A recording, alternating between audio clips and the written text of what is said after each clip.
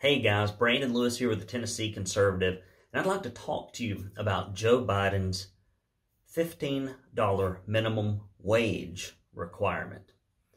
Let's say that you have a truck and it's worth $10,000. You get on Kelley Blue Book, you look at the NADA value, you go to Craigslist and Auto Trader, and you see that your truck is going in the mileage for about 10 grand. Some are selling for 9,500, some are selling for 10,500, and you're thinking to yourself, if I clean this thing up, really work on it, and because I've got all of my service records, I bet I can maybe get 11 for it. Well, Joe feels terrible for you. And so he passes a law, waving a magic wand that says your truck cannot be sold for less than $15,000. He pats you on the back and he walks away. What happens? You can't sell your truck. No one will pay $15,000 for a $10,000 truck. So it makes your truck unsellable. Or in this case, if you are young and you're just getting into the workforce, if you are in a program where you are mentally disabled or functionally disabled and you are getting hired at a rate that is below $15 an hour so that you can have quality of life and so that your community can give back, now those types of positions are all going to go away because employers simply cannot afford to pay $15 for something that might be worth $10 an hour. Now, let's say that you absolutely have to buy the truck for $15,000. Now, we're going to flip the script and look at it from a different position.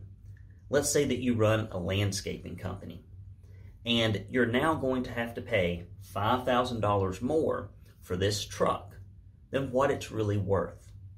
Typically, you had bought your trucks for $10,000. Now, Joe Biden is coming along and saying you cannot buy one legally for less than $15,000. So, all of the other $15,000 trucks get bought. So now you've got to overpay $15,000 for a $10,000 truck. What do? Well, if you've got 100 yards to cut, you're probably looking around and you're going, I've got $5,000. I've got to pay for this. What am I going to do? You're just going to charge every client $50 more for your service. Now, is your service worth $50 more? No. No, it's not.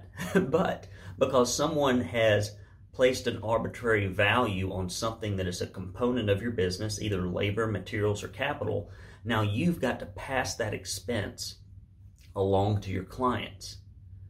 All this does, when you tinker artificially with prices, is it just causes a certain category of products and people to no longer be marketable, to no longer be employable.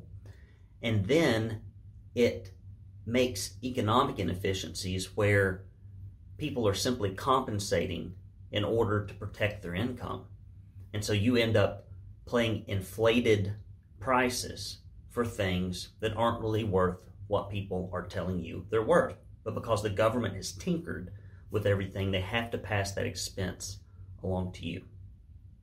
The fact that adults would think that pointing at something and declaring it more valuable than what it is reality and will work and will be helpful baffles me.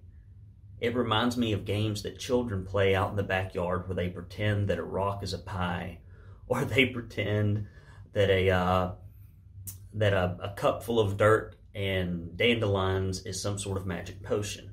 That's what Joe Biden's doing, and it's going to unemploy the hardest hit Americans who are just getting into the labor force or who are barely marketable as employees.